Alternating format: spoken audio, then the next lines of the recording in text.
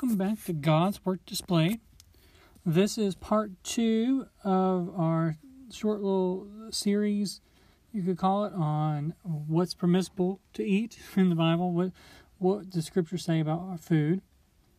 A few quick housekeeping things before we go on. Just remember, if you have any questions, concerns, reach out, contact me. Also, if you want to tell me good things too, I like that. You can contact me at godsworkdisplayed@gmail.com. It's all one word.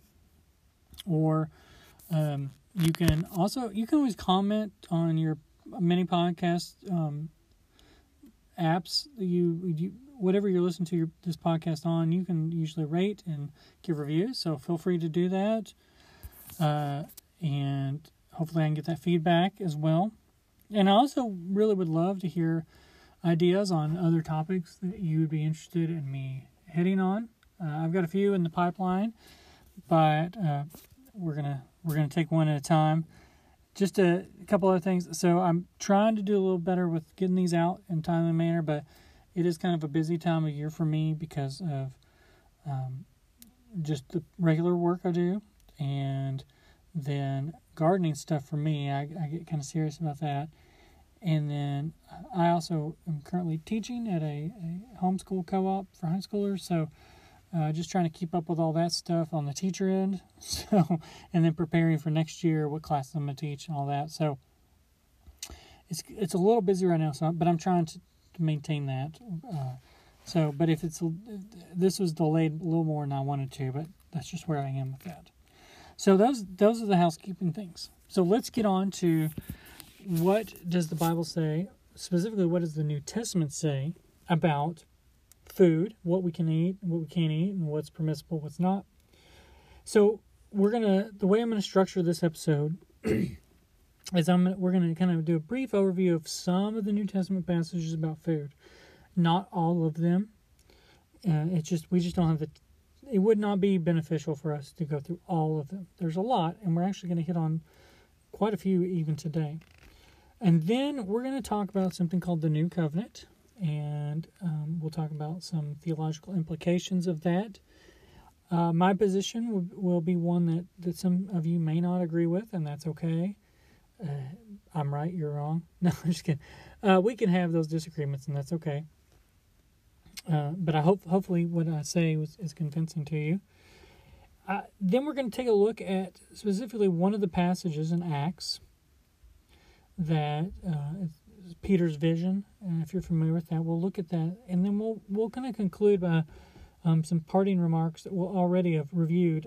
But some stuff from 1 Corinthians I just think is very helpful. And actually we're going to start with 1 Corinthians as our beginning of our brief overview of the New Testament passages. And I want to start with that because I think that these are helpful in how we approach this topic. Paul is writing to a church in Corinth in his first and second letters. Well, what we have in the New Testament, what are known as 1 and 2 Corinthians. And he's addressing specific issues, but he's rooting those in principles that he has taken from the nature of the gospel and his understanding of what the new covenant is. So, one of the issues in Corinth is, can we eat meat sacrificed to idols, or is that sinful? And so in 1 Corinthians 8:8 is what we're going to do. This is his kind of summation of what this is, and I think this is going to be helpful as we talk. But what it says is, but food will not commend us to God. We are neither the worse if we do not eat, nor the better if we do eat. Food will not commend us to God. What we eat, what we don't eat, will not gain us merit with God. It will not make us look better in the eyes of God. When we are bought by the blood of Christ, we are adopted into his family, and he views us as sons and daughters, and we can't get a better relationship than that. So when you berate yourself for food choices, or you judge other people because of their food choices and that you've not made those food choices, that is no benefit to you or to them. So, and I'm just going to go ahead and say this in the front end. This is addressed to diet culture. This is point blank basically saying diet culture is wrong and is not helpful. It does not commend us. And this is not just to women. This is men. I hear a lot of men speaking about, well, I shouldn't have eaten that, or I should eat that, things. You know, there are conscience issues with food, yes. You know, I'll sometimes when I eat things, I just don't feel good after I eat them. Like I feel crummy, not emotionally, but physically. That's different. What I'm talking about is you beat yourself up because you had a donut for breakfast, okay? Is it the healthiest choice? No, but it's not a sin, okay? It's not a sin. You know, people talk and then they brag about the diets they're on. Oh, I'm on keto, I'm on Atkins, I'm on the Daniel fast thing we talked about last time. I'm on this or I'm on that. Those are not commending you to God. So I want you to let that sink in deeply. That these choices of food are not making you better or worse in the eyes of God. All right. That's kind of my kick for now. Sorry. Let's turn to 1 Corinthians 10. That's another big one that I think is helpful. Specifically, we're going to look at verses 23 through 31. And I won't give as long of a diatribe, I promise. So it starts in verse 23. All things are lawful, but not all things are profitable. All things are lawful, but not all things edify. Let no one seek his own good, but that of his neighbor. Eat anything that is sold in the meat market without asking questions for conscience sake. For the earth is the Lord's and all it contains. If one of the unbelievers invites you and you want to go, eat anything that's set before you without asking questions for conscience sake. But if anyone says to you, this is meat sacrificed to idols, do not eat it, for the sake of the one who informs you and for conscience sake. I mean not your own conscience, but the other man's. For why is my freedom judged by another's conscience? If I partake with thankfulness, why am I slandered concerning that for which I give thanks? Whether then you eat or drink, or whatever you do, do all for the glory of God. So going back to that example of the donut for breakfast, sure, it's not the healthiest. It's not, as he says in verse 23, it's not profitable for you. But that's okay. Just because I or someone else says that that's not good for you, doesn't mean it needs to make you feel like you've sinned. That's unnecessary. But if your choices cause another person to struggle with learning the gospel, or to hear the gospel and accepting the gospel, then please watch what you're doing when people are around. But you know what you need to do with that donut when you're home? You need to eat that donut with such gusto, because you are eating that donut for the glory of God. Now think about that. You can eat whatever you want. You can drink whatever you want for the glory of God. Now, let's be clear with drinking, and he would be thinking of this, with wine or any type of alcoholic beverage. There are limits, because it's very clear Scripture looks down on drunkenness because it's a lack of self-control. So let's be clear on that. But when you eat a meal, and you're just, whatever in the course of your normal day, you are to do it for the glory of God. And you think, oh, well, nobody sacrifices sacrifices animals to idols anymore. But that's not true. That happens in the United States. I have a friend. He's part of a culture. He grew up in a culture that some people, that people group in the U.S., many of them are Christians. Many of them also many still sacrifice to idols and sacrifice animals like chickens and things. So it's a real issue still, and if you travel to other parts of the world, that's a very pertinent issue. So don't dismiss that, but also don't dismiss the fact that people will say, well, I'm on a keto diet. Well, that's not helpful to them if they feel that their conscience is, they feel like the Lord, for whatever reason, is having them do a keto diet, which, by the way, is not a healthy diet. So, don't eat a loaf of bread in front of them. Okay, it's not good for them. It's for their conscience too. So you have freedom, is what Paul's saying. This is what I'm getting from here. All right. So there's another powerful passage I think we find in Colossians. Again, this is a letter from Paul. I'm not going to be just pulling all from Pauline letters. And yes, I say Pauline and not Pauline. Get over it. It's just what I want to do. Sorry, I just wanted to say that. So Colossians, it's a letter to the church at Colossae. We're going to be looking at chapter 2, verses 16 through 17. It's a little short section. Here's what he says. Therefore, no one is to act as your judge in regard to food or drink, or in respect to a festival, or a new moon, or a Sabbath day. Things which are a mere shadow of what is to come, but the substance belongs to Christ. So don't let anyone judge you on how you organize your day, organize your meals, those kind of things, because those things are shadows. The real stuff, the real stuff, the real reality is Jesus. That's what Paul's saying there. So as you think about that, next we're going to go to 1 Timothy. And we're going to be in 1 Timothy chapter 4. And this is a letter to Timothy, as you would expect.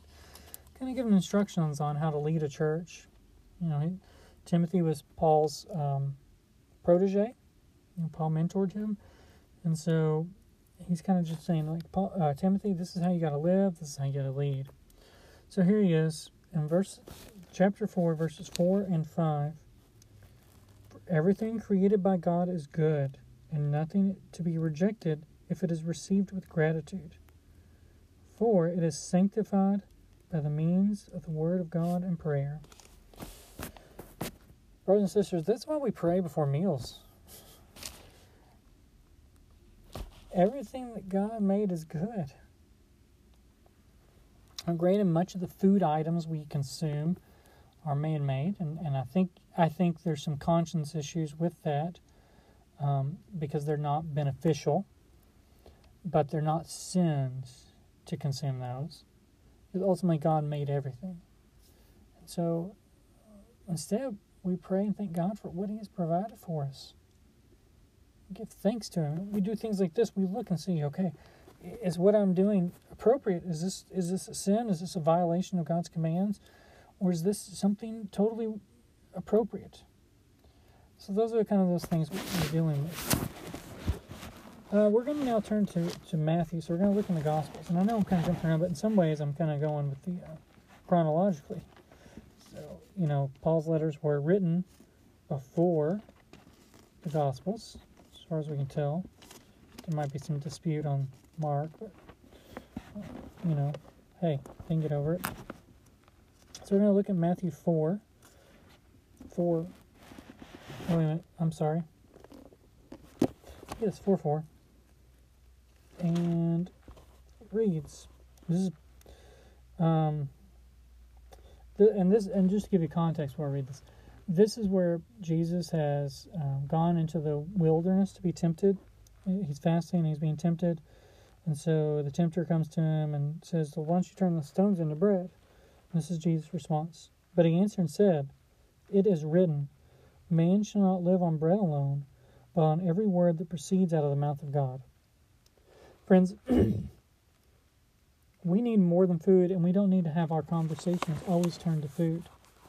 I've been in many social settings where people, all the people, or the majority of people, purport to be Christians, and and what does it turn to? Food, and not in a good way of like, oh, this tastes great, but like, oh, I'm on this diet, and I'm doing this, and I'm not doing good, and that's bad of me to eat this, and I'm a bad person, or all that kind of stuff. That's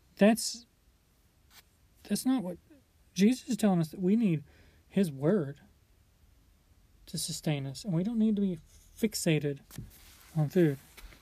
Which, by the way, I get the irony of me doing 2 podcast episodes about food at this point. But my point is that we're looking into the Word of God. All right, so Matthew, we're going to stay in Matthew for a little bit, and we're going to look at Matthew 6:25. Oh, if you hear some shuffling and scrambling, I'm in my recording studio, i.e. a closet, so it's a little cramped in here sometimes. So I apologize if something falls or clatters and startles you. Okay, so Matthew 6:25. For this reason I say to you, do not be worried about your life as to what you will eat or what you will drink, nor for your body as to what you will put on. Is not life more than food, and the body more than clothing? Again, Jesus is telling us God's going to provide for you what you need to maintain you, to sustain you. Don't worry about the food you eat. Instead, have your energies directed towards how am I pleasing God in regards to how am I serving Him and serving other people. Because He's going to take care of it. Okay, and we're going to finish out Matthew 15:11. 15:11. It reads, it is not what enters into the mouth that defiles the man, but what proceeds out of the mouth, this defiles the man. So let me tell you something. If you are one who is condescending towards people who eat different things than you do, you are defiled, because what is coming out of your mouth shows that. You are not holy by consuming only vegetables, or only these organic foods, or only this, or only that. That is not making you holy. What you say and what you think about people is actually what tells us whether you're holy or if you're defiled. That person over there that you see drinking a Mountain Dew and eating a Twinkie, that is not defiling them. If that same person is then speaking words of eternal life to somebody, they are holier than you are. That's what this is reading. Because they know what's more important. It's the gospel. And that's an act of love to share the gospel. Okay. I feel like this is a little bit harsh, and I apologize for the harshness, but I think that it's something that some people get fixated on. But I want this to sink deeply into you. I don't want this to be mean. I want this to be changing to you, that your fixation with food, if you have that, is completely unbiblical and unnecessary. And your restrictions, so far what we've seen is there's no restrictions. It's very clear. We looked at the Old Testament and there seemed to be some restrictions, and then we read in the New Testament and He's like, eat whatever you want. Food sacrificed to idols, that's fine. Just think about how people perceive it, and then if it would be problematic, then don't do that in front of them. But other than that, it doesn't matter. All right, John. We're going to look at the Gospel of John 6:27, and then we'll stay in that same chapter. So 6:27. Do not work for the food which perishes, but for the food which endures to eternal life, which the Son of Man will give to you, for on Him the Father, God, has set His seal.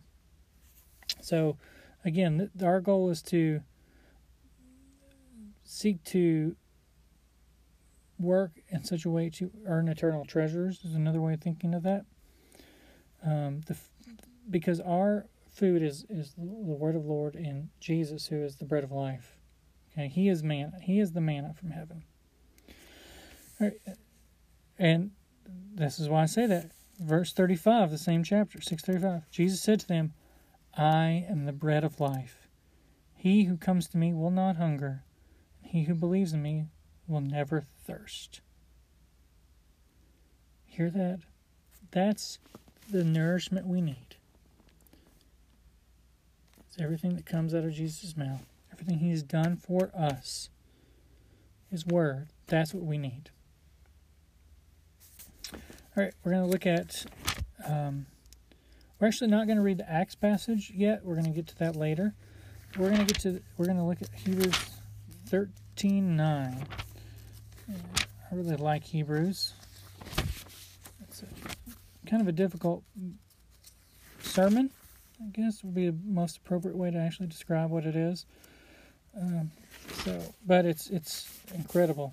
It changed when I started really studying in college. It changed me. All right, so 13:9. Do not be carried away by varied and strange teachings, for it is good for the heart to be strengthened by grace, not by foods, through which those who were so occupied were not benefited. So, don't be fixated on the newest fad, what's happening. Don't worry about reading the newest book about which is the healthiest thing to do. No, instead be carried away by grace. The foods won't get you anywhere. They won't make you ritually clean. Only Jesus will. They won't make you ritually unclean. You already are. Jesus makes us clean. Jesus is what makes our relationship with God possible. So we've kind of done a pretty quick overview. You may not think it's quick, but this is actually really quick, and I left out tons of things. So, so let's talk a little bit about the new covenant. Okay. Now, I'm going to admit that I am in a camp. It's a newer camp, actually. So there's, within Protestant evangelical Christianity, there are two major camps of how we think about how Old Testament law and New Testament law work. There's something called dispensationalism. That's a common one. I don't want to have to describe all these. And then there's another one called covenant theology. And so you can look those up if you're interested, or you can contact me and I can get you info for those. I hold to a position that the more scholarly works call it progressive covenantalism. And so it's a little different. And one of the main points I think it makes is that that when a new covenant is made, the old covenant is nullified. Okay? So what happens is that when Jesus makes this new covenant with us, remember, he in the Last Supper, he says, with this cup I make a new covenant. And then through the actions of his crucifixion and his resurrection and through the gifting of the Holy Spirit, it's clear that this new covenant has been inaugurated. And so, as a result of having a new covenant, the covenant laws of the Old Testament, like the Mosaic laws, like the Ten Commandments, no longer apply. Now wait, don't freak out. That doesn't mean that there's no rules or there's no laws. That's not what that means. What that means is that we now are under the rules of the new covenant. Okay? So what are those rules? Well, they're actually more expansive than the old covenant ever was in terms of ethical life, how we live life. Obviously, it abolished all sacrificial systems, ritual cleanliness, all that kind of stuff, because that is mediated through Jesus, and so that's already taken care of by him. It's fulfilled. What that does mean, though, is like, how does that mean? How do I live? How do I function? How do I treat other people? because that's what much of the New Testament is actually explaining.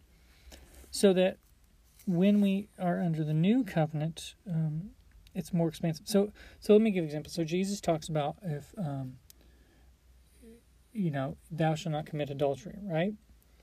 That's from the Old Testament. And then he says, but I tell you this, that if you even look at a woman lustfully, you've committed adultery, right? That's not what the Old Testament says. Jesus has just expanded that, and it's basically saying this is the new covenant regs. Your heart has to be different too. And so when we think about that, if you hold to this position, then no longer do we have to abide by those food laws. Now, the other positions will make a similar argument that we don't have to go by the food laws. There are some exceptions, I will admit that. But in that case, they do some weird, I think some strange jumping through hoops to make it work. But in this case, there's no longer food laws, because the food laws were created to, one, to have ritual cleanliness, and two, to show that God's people were a separate people from the other nations. We're not fully understanding how all those laws worked in that regard, but we know that. Because the whole concept of a tripartite law that's civil, ceremonial, and moral, it does not exist in the Old Testament. It's a made-up thought experiment that came along much later in the church history, much later in church history, actually. And it isn't borne out in Scripture. It's a way for people to kind of get a better grasp on it. Is it wrong? I don't find it helpful. It's not sinful, but it's not helpful, I don't think. and some may think, no, that's the way it is, but you will not be able to find any true backing in the Old Testament for that. So, with the new covenant, that means that we are under new regulations, new laws, new rules that are much more difficult. But one of those that's been completely abolished are the food laws. And so we're going to see that in just a second with Peter's vision. And we're going to take a quick break, and then we'll come back and we'll get into Peter's vision.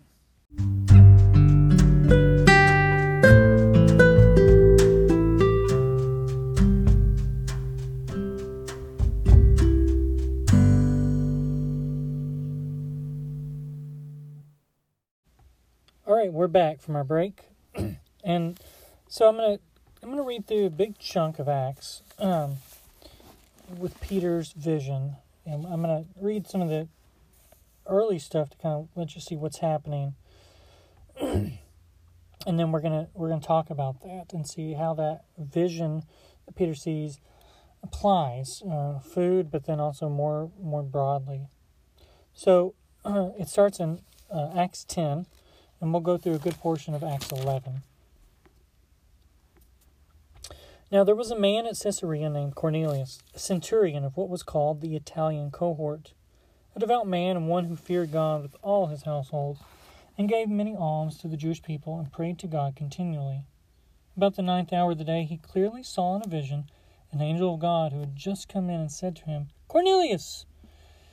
And fixing his gaze on him and being much alarmed, he said, "What is it, Lord?"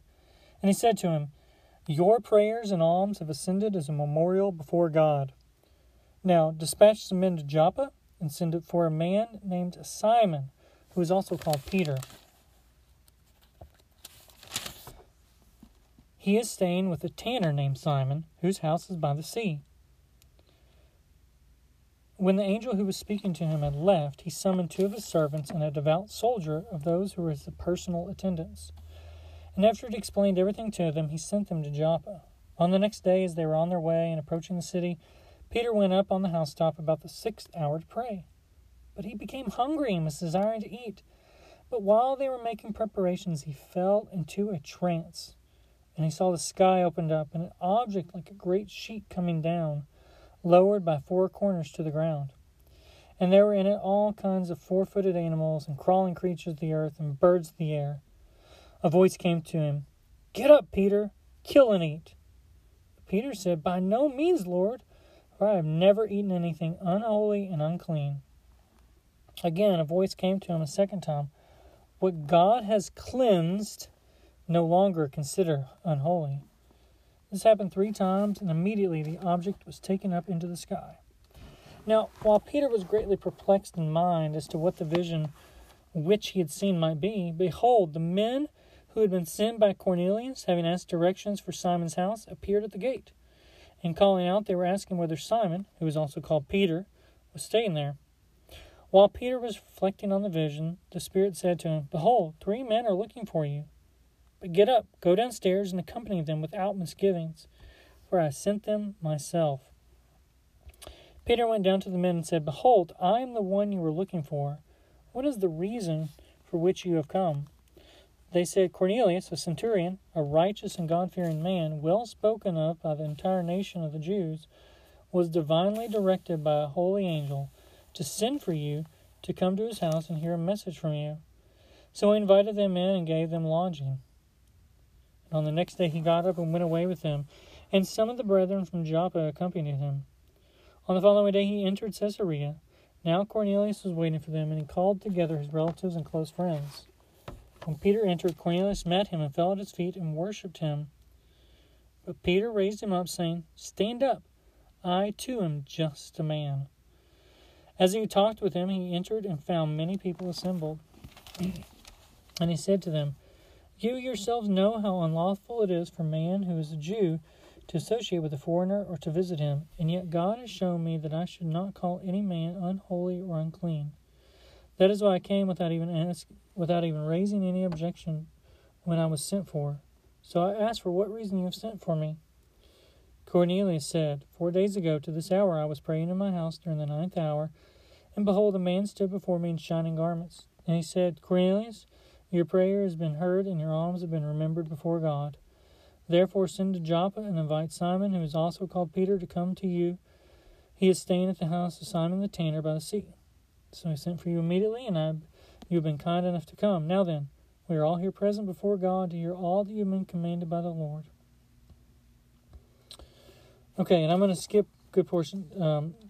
Peter then shares the gospel with them, and there's some debatable things that go on that have led to a lot of debates that go on in this passage. And so then the household people in the household accept the gospel and repent, and then they receive the Holy Spirit. Then they're baptized. Later, they get the so then Peter gets word to the church at Jerusalem that Gentiles have come to the faith, and that the Holy Spirit is on them, and so that kind of proves that they are genuine, and that the Holy Spirit, that the gospel can go out to the Gentiles. And so then Peter kind of gives the lowdown, and he kind of tells his vision again. So that's kind of what's going on here. He kind of just gives a report, and now Gentiles are hearing the gospel. So what does this have to do with food? Well, because at first blush you're like, oh, well, now we can eat things because you can eat unclean things. And that's true. Peter's given a very clear command that he's to eat whatever. It doesn't matter. And Peter has trouble because he was trying to be a devout Jew all his life. And now the God is saying that's no longer necessary. This whole thing of food that is unclean and unholy is no longer a thing, because that used to be how I separated you all from other nations and other peoples. But now, what has happened in this passage in Acts is that we see this Peter gets this vision, and then immediately it's coupled with this gospel proclamation to Gentiles. And what happens? These Gentiles believe, and they are proven to be believers because of the clear presence of the Holy Spirit. And so there's a double whammy going on with this. It's that all foods are now allowable, and all peoples are given access to God through Christ. Jesus died for sins of his people, and they weren't all Jews. He died for people who trust in him and have placed their faith in him. He has borne the sins of his people. And this people is a varied and diverse group of people who eat all kinds of things. So, what can and can't we eat? Well, we've talked about this. It's very clear what I think about this. I think that Scripture is very clear on this. That's why I feel so strongly about this position. This is a position I'm like, I don't have a problem asserting this, is that all foods are permissible. All foods are permissible. I wanted to repeat that because I want it to be clear. You can eat whatever you want. Now, remember, we can eat and drink to the glory of God, but we have to, there's some moderation in terms of like not losing self-control. That's, to be self-controlled is a virtue of the New Testament, of the New Covenant, that we are to be sober-minded. But if you're given a ham sandwich, then eat it to the glory of God. I know that there's some prominent Christian celebrities who will tell you that that's not right. We have to keep those Old Testament food laws, or that eating certain things is sinful because it's this or that, and for all the different reasons, and it's not borne out in Scripture. It's very clear that all foods are permissible, and that by us trying to say that certain foods are not permissible, that you can't eat this or that, we are creating barriers, potentially barriers to the gospel, because we're trying to separate people away from us. So I want us to finish out again. I want us to go back to 1 Corinthians 8, and then we'll look at 1 Corinthians 10 again. And like I said, I'm in a closet, so it's a little tight space, so I lost my place in there.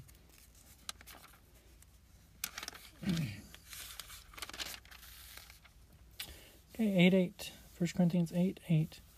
Food will not commend us to God. Remember Peter? He's like, I haven't eaten anything unholy or unclean. Paul's like, remember? That doesn't commend us to God. We are neither the worse if we do not eat, nor the better if we do eat. You eating stuff is not going to make you better or worse in the eyes of God. You're already terrible. You need Jesus. So, and then let's look back again at 1 Corinthians 10:31. Whether then you eat or drink, or whatever you do, do all for the glory of God. So I'm going to do a brief prayer and then a couple, just a little bit of updates on things. So let's pray. Father, thank you again that you are kind enough to provide us the Word, that we can explore it, we can dive into it and just wrestle with it, to know you better. That you didn't stop there, though, but you gave us your Son, who is the Word in flesh. And so I just ask that we just totally depend on that instead of our actions of how we eat and drink, to be our steadfast rock. It's in Jesus' name I pray. Amen. So, last thing. So I think a couple of things that may be on the radar is, please contact me if you have some ideas. I've got a couple ideas. One's been adoption, so we might be hitting on that soon. And then another one I've been thinking on is funerals, burials, that kind of stuff, and maybe alongside of that, like how to die with dignity, and how should a Christian die. And there has been another request for another communion one, but from a different perspective of some other questions about that. So we'll be looking at that. But if you have any other thoughts, please get in touch with me, godsworkdisplayed@gmail.com, or any other way you know how to contact me.